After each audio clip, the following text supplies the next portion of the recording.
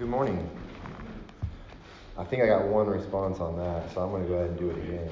Good morning. Good morning. There's a few more, so we'll go with that. I'm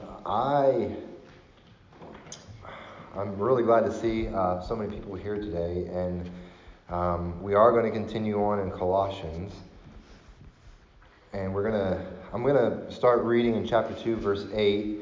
And I'm going to read through that paragraph and then on into that next paragraph that starts in verse 16.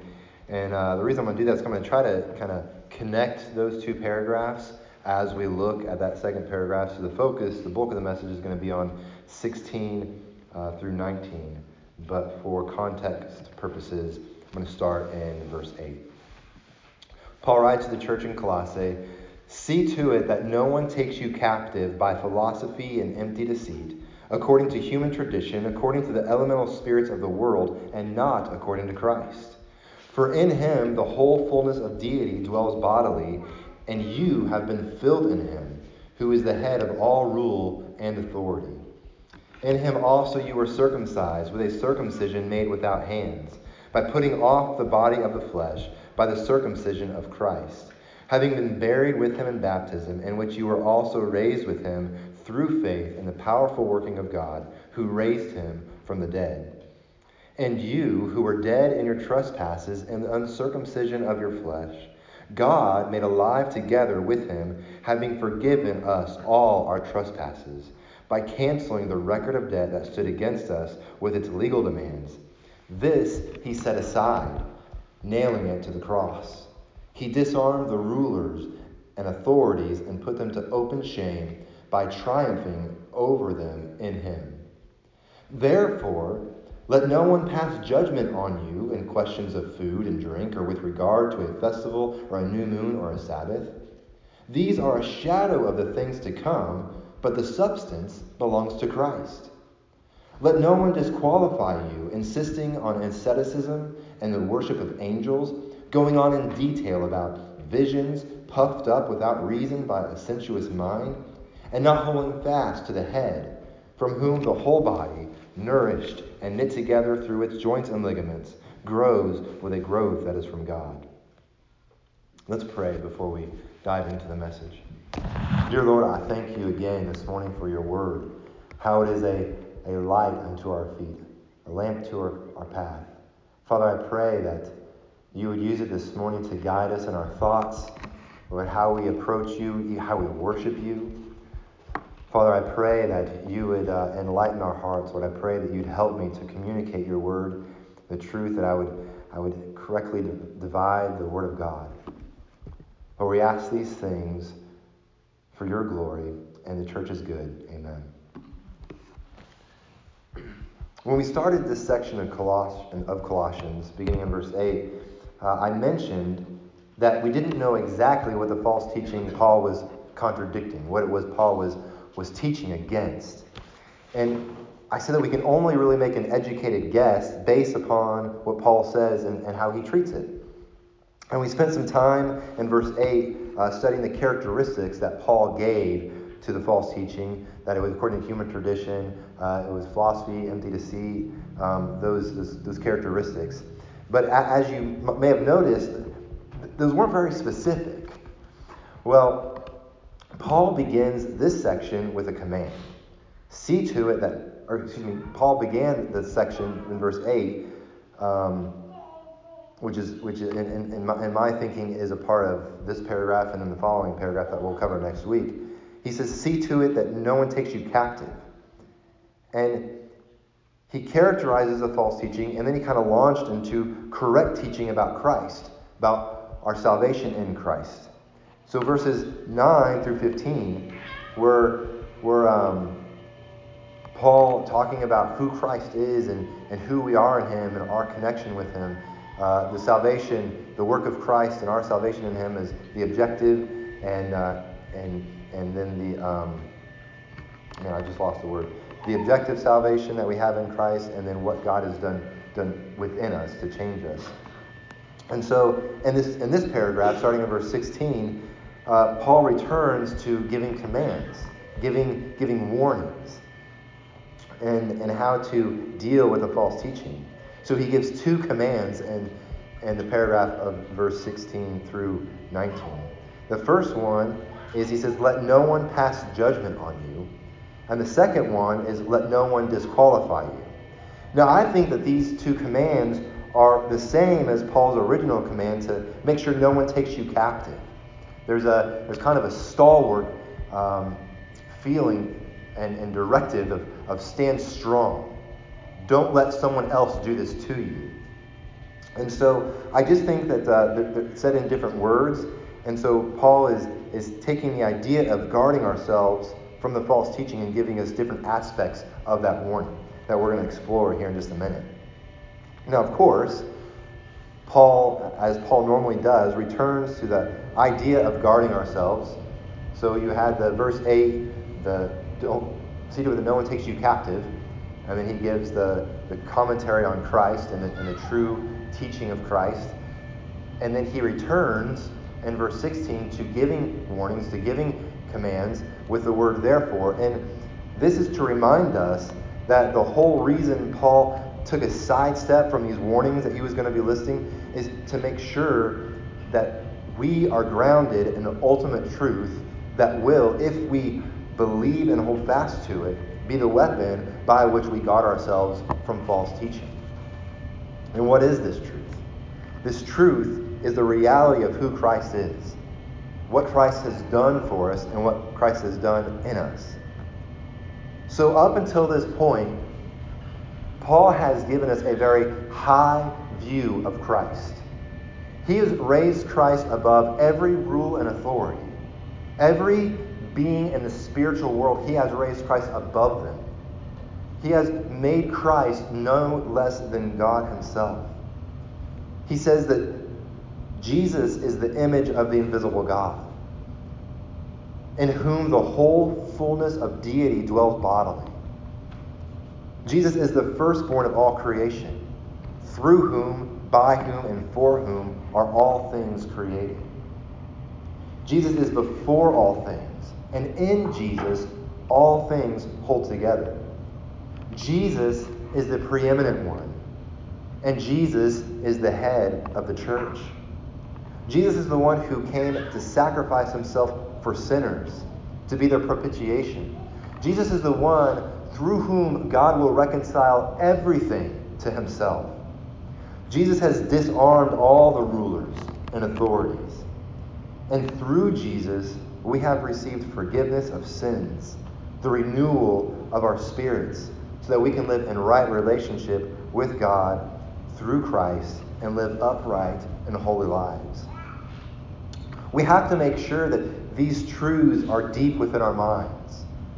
If we do not have them deep within us, then we are susceptible to all kinds of false teaching. When glorifying Christ is not at the center of our lives, at the center of our thoughts, at the center of our motivations, we become easy prey for all sorts of false teaching and sinful activity. So Paul's first command, his first warning that he gives in verse 16, look at it with me. He says, therefore, let no one pass judgment on you in questions of food and drink, or with regard to a festival or a new moon or a Sabbath.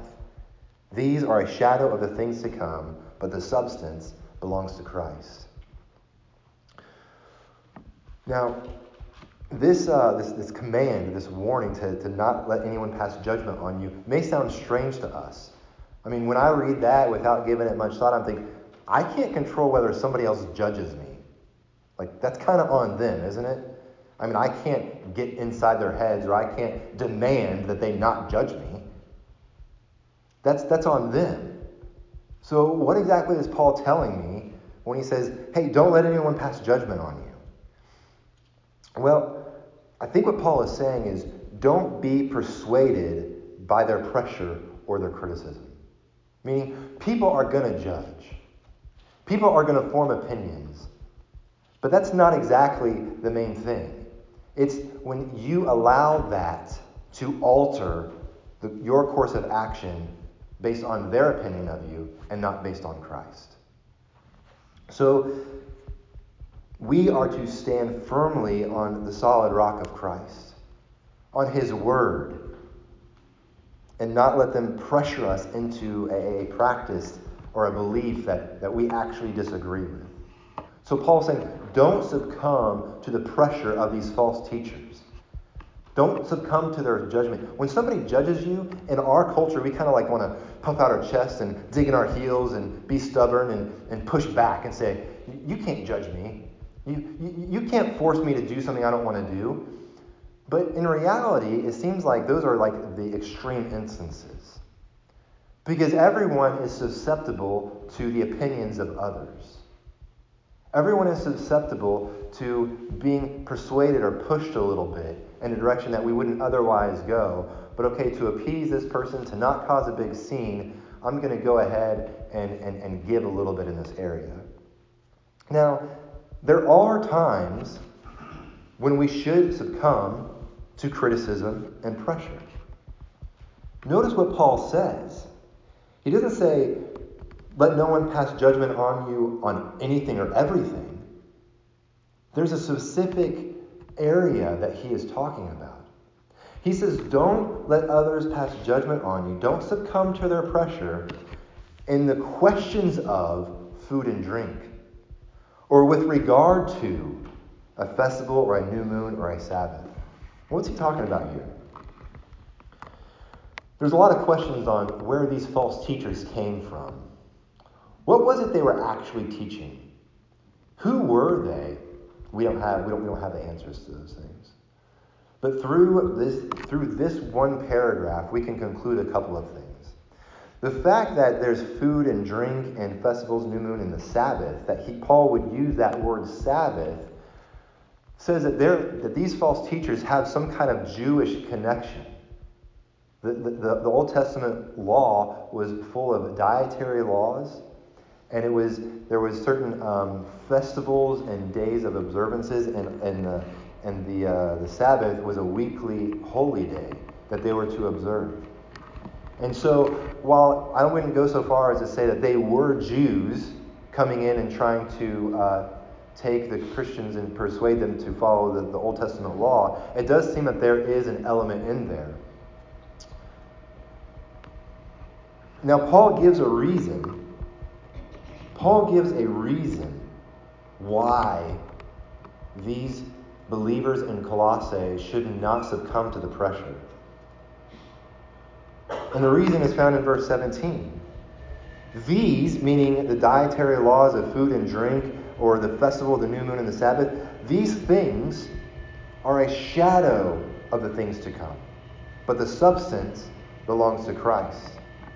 So Paul is saying these laws, these rules, these observances were given in the Old Testament to point to Christ. Now,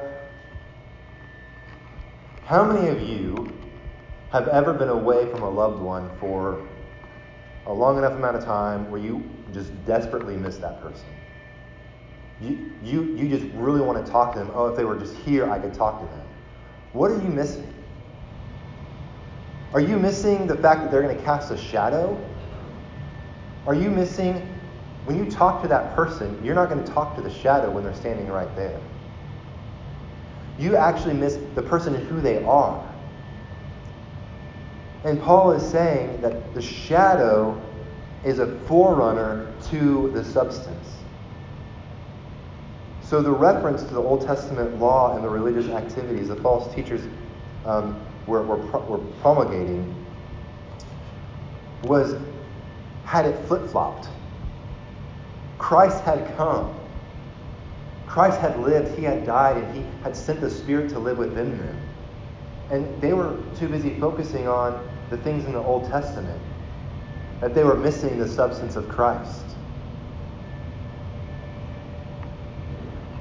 The Old Testament shadow came first and provided a representation of the New Covenant object. So that their focus was just off. And I think there's a greater point here, even beyond the food and drink and the observance of days, is where is our focus? Are we focused on, observing certain traditional holidays, certain traditions of man?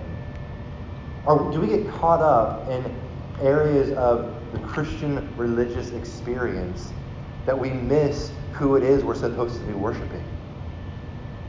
We miss the relationship we're supposed to be maintaining with Christ. We think that doing all of these other things makes up for that. That is called legalism. Legalism is obeying rules and doing stuff to get right with God. And the specific kind of legalism that these false teachers were promulgating is they were saying, this is how we live our lives, so this is how we think you should live your life. It's one thing that if you have some rules that you know yourself, you know if I take a step over here, it's a slippery slope for me, and so I'll fall all the way down the slope.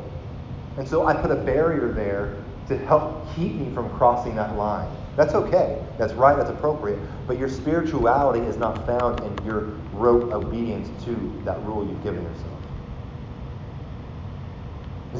True spirituality comes from a relationship with Christ.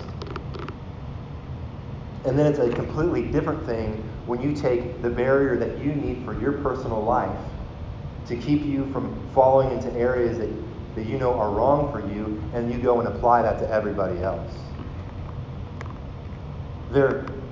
Everyone else has to live according to their conscience and the Holy Spirit and how He leads them according to His Word. But then I go back to the times in which we should accept criticism and we should succumb to pressure.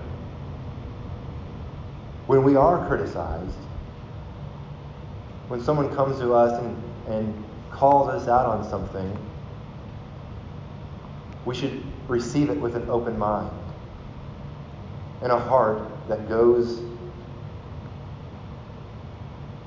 well, quite frankly, a heart that goes immediately to Christ and say, was there warrant in that? Is what they said true? And how do I deal with it? How do I become better?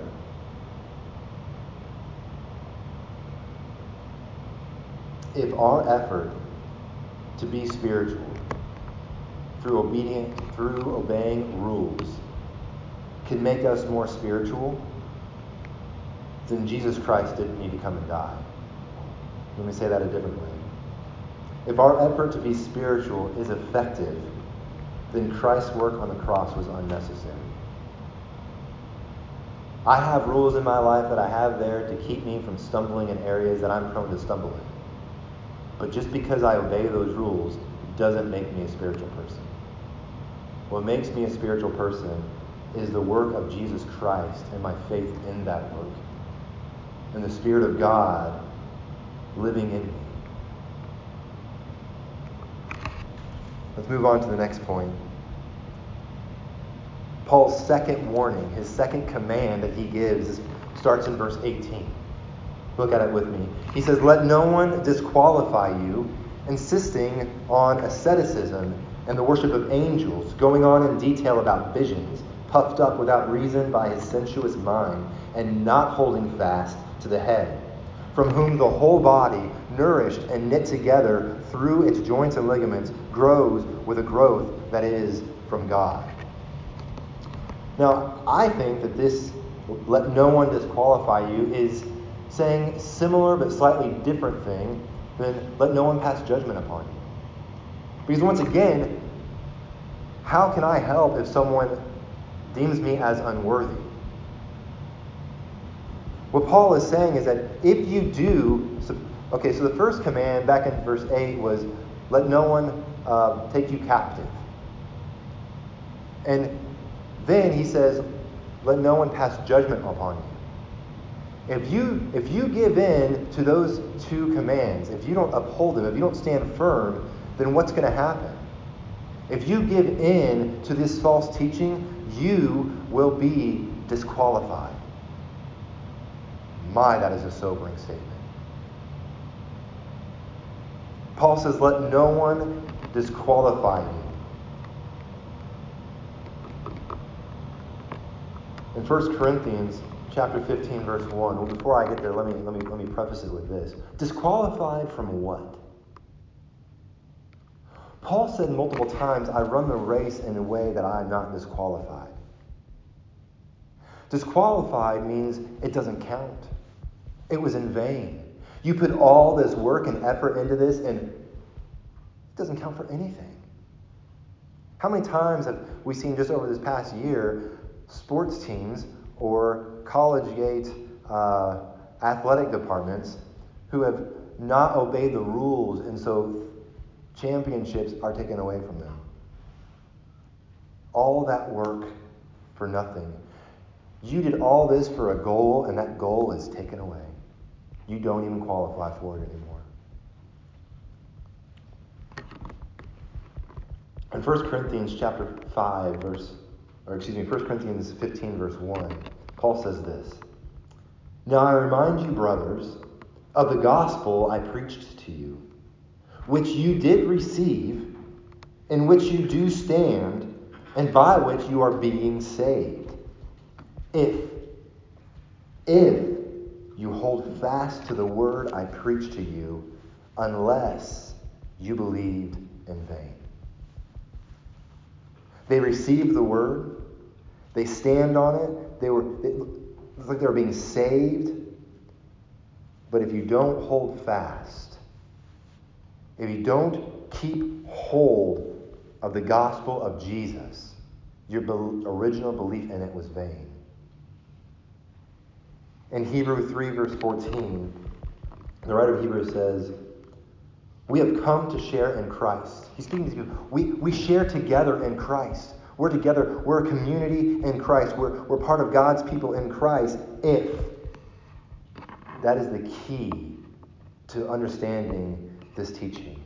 If indeed we hold our original confidence firm to the end.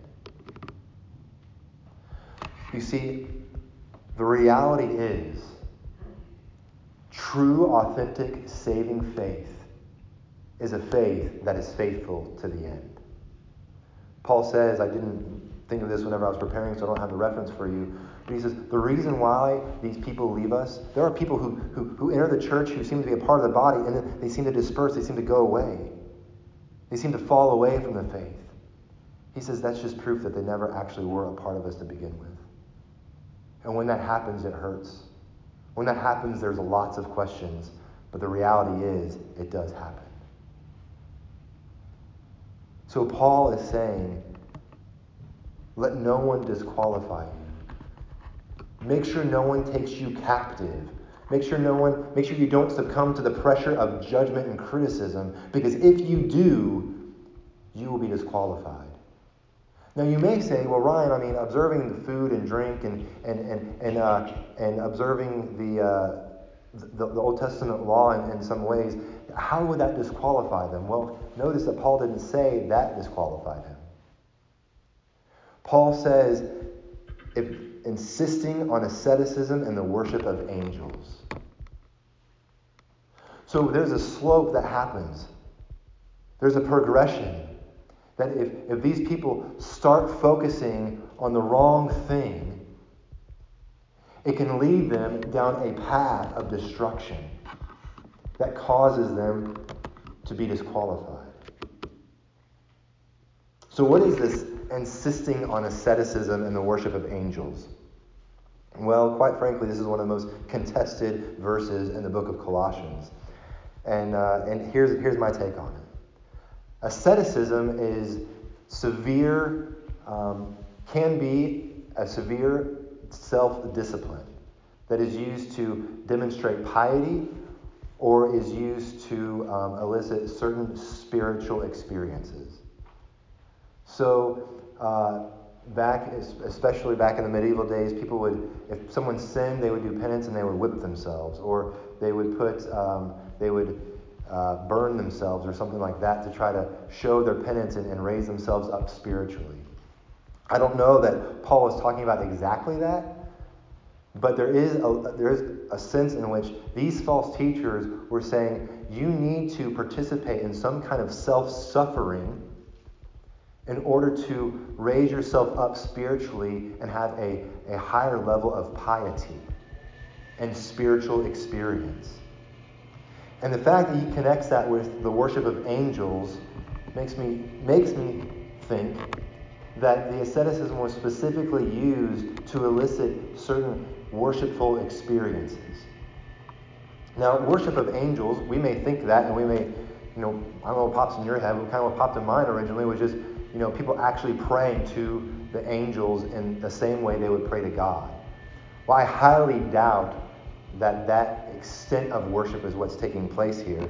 Rather, what I think is taking place is these false teachers were encouraging the believers in Colossae to not look to Christ for certain blessings and to look to the angels instead.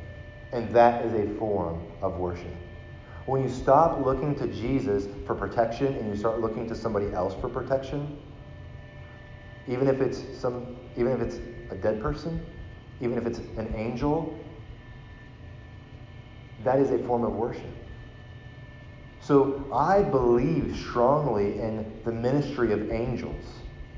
God uses angels to minister to us.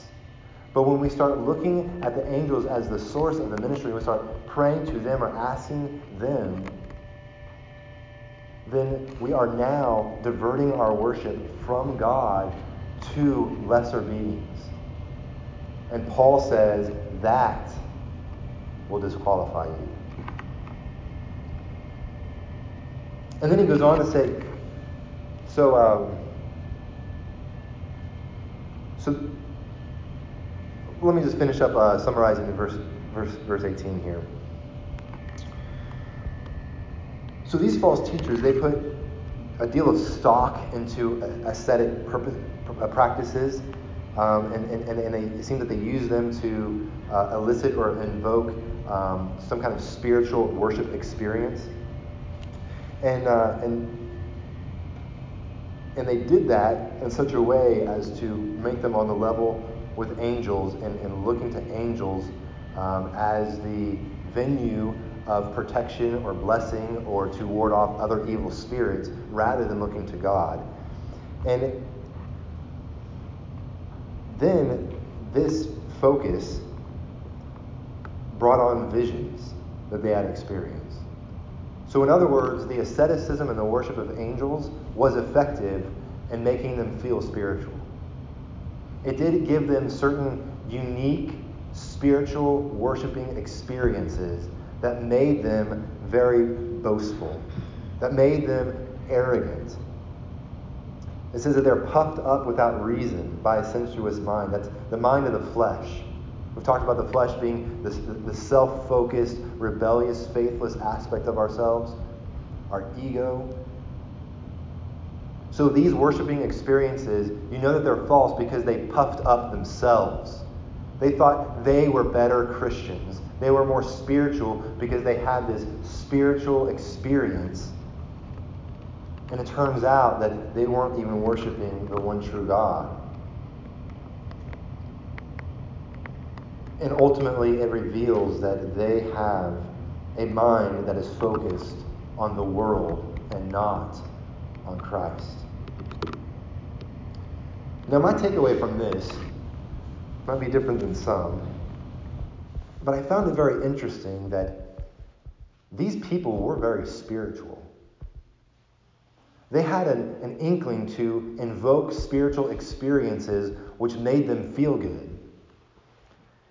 And yet they were completely controlled by the flesh. They were completely controlled and motivated by selfish ambition and selfishness. So it is possible to have spiritual insight, and yet the flesh can take that insight and produce arrogance and judgmentalness. It's possible to have a worshipful experience that is not worshiping God in the slightest, but it makes you feel good as a person. So one has to tread carefully and practice humility and meekness when God has given us insight or vision, lest we think we're better than somebody else. Now, this isn't proof of a higher spirituality, but of God's grace. When God does give us insight, when God does give us wisdom, when we are even standing here on a Sunday morning and we're worshiping the Lord and He fills us with the grace to forget about ourselves and worship Him, that is His blessing. That is His grace. So to sum up the false teaching, especially in verse 18 and 19, the focus of the false teachers was on an experience and not on Christ. Worship was about themselves and how they felt, and not about Christ. They believed that these experiences and feelings are what made them spiritual. And the more intense the worship experience, the more spiritual they became. So that means that I need to say a word on worship before we close. Worship is an act that involves both the mind and the heart. We are to be involved emotionally and feel something when we worship. But even when we don't feel, we are still to worship. Worship is about the glory of God and not us. So whatever one experiences in worship, maybe you're really, really down and things are really difficult and you don't know how you're going to make it. You can still turn your mind and praise the glory of God and His goodness. Maybe everything is going wonderful for you and you just turn your thoughts to God and give a praise to Him. That's worship too. So whatever one experiences in worship, the objective test of truth must prevail. So Christ, rather than experiences, determines spiritual reality. I don't know how many of you have ever been to a natural wonder or just seen an absolutely stunning sunset. What happens when that takes place? You're caught up in just the wonder. You're caught up in the beauty. You're caught up in the magnificence of the object. You lose yourself. You're not thinking about yourself. When you look at the Grand Canyon, I've never been there, but I've heard stories. When you look at the Grand Canyon, that is when you are just overwhelmed at the greatness of it. I mean, it's in the name. That's a picture of worship. Worship is about losing yourself, forgetting about yourself, and putting all of your attention and focus on God and who He is and what He's done for you. And when that happens, that's not a filling up of yourself and how good you feel about yourself. That's an emptying of yourself as Christ emptied Himself to come and serve and die for us. That is an example of worship. So I encourage you and admonish you, worship isn't just something that we do here on Sunday mornings. You can worship every day. And in fact, you should be, whether you realize it or not, worshiping God every day in the things that you do. And turning your mind to Him and being thankful. Thankfulness is an act of worship. Prayer requests are an act of worship. An act of service can be an act of worship. Whatever you're doing, if you're doing it for the glory of God, with your mind on Him and not to fill yourself, that is an act of worship. So let me pray and we'll finish. Dear Father, I pray that through the teaching and preaching and reading of your word, Lord, we would be filled with worship for you. Lord, I pray that as we go about our week, Lord, we would seek to empty ourselves, that we would not go throughout our spiritual activities to fill us up and make us feel better about ourselves, but that it would be an emptying of ourselves towards you, thinking about you, the truths of God, the truths of your word, the glories of God, the wondrous works of God. Lord, I ask that you would do this so that your people would know you, would be filled with the knowledge of God, and to live lives that are pleasing to you and glorifying to you. I ask this in Jesus' name for the good of your church. Amen. I'd invite you to worship as we sing. And you can worship through prayer. You can worship through singing. You can worship through confessing sin. You worship however the Lord's called you to. In 573.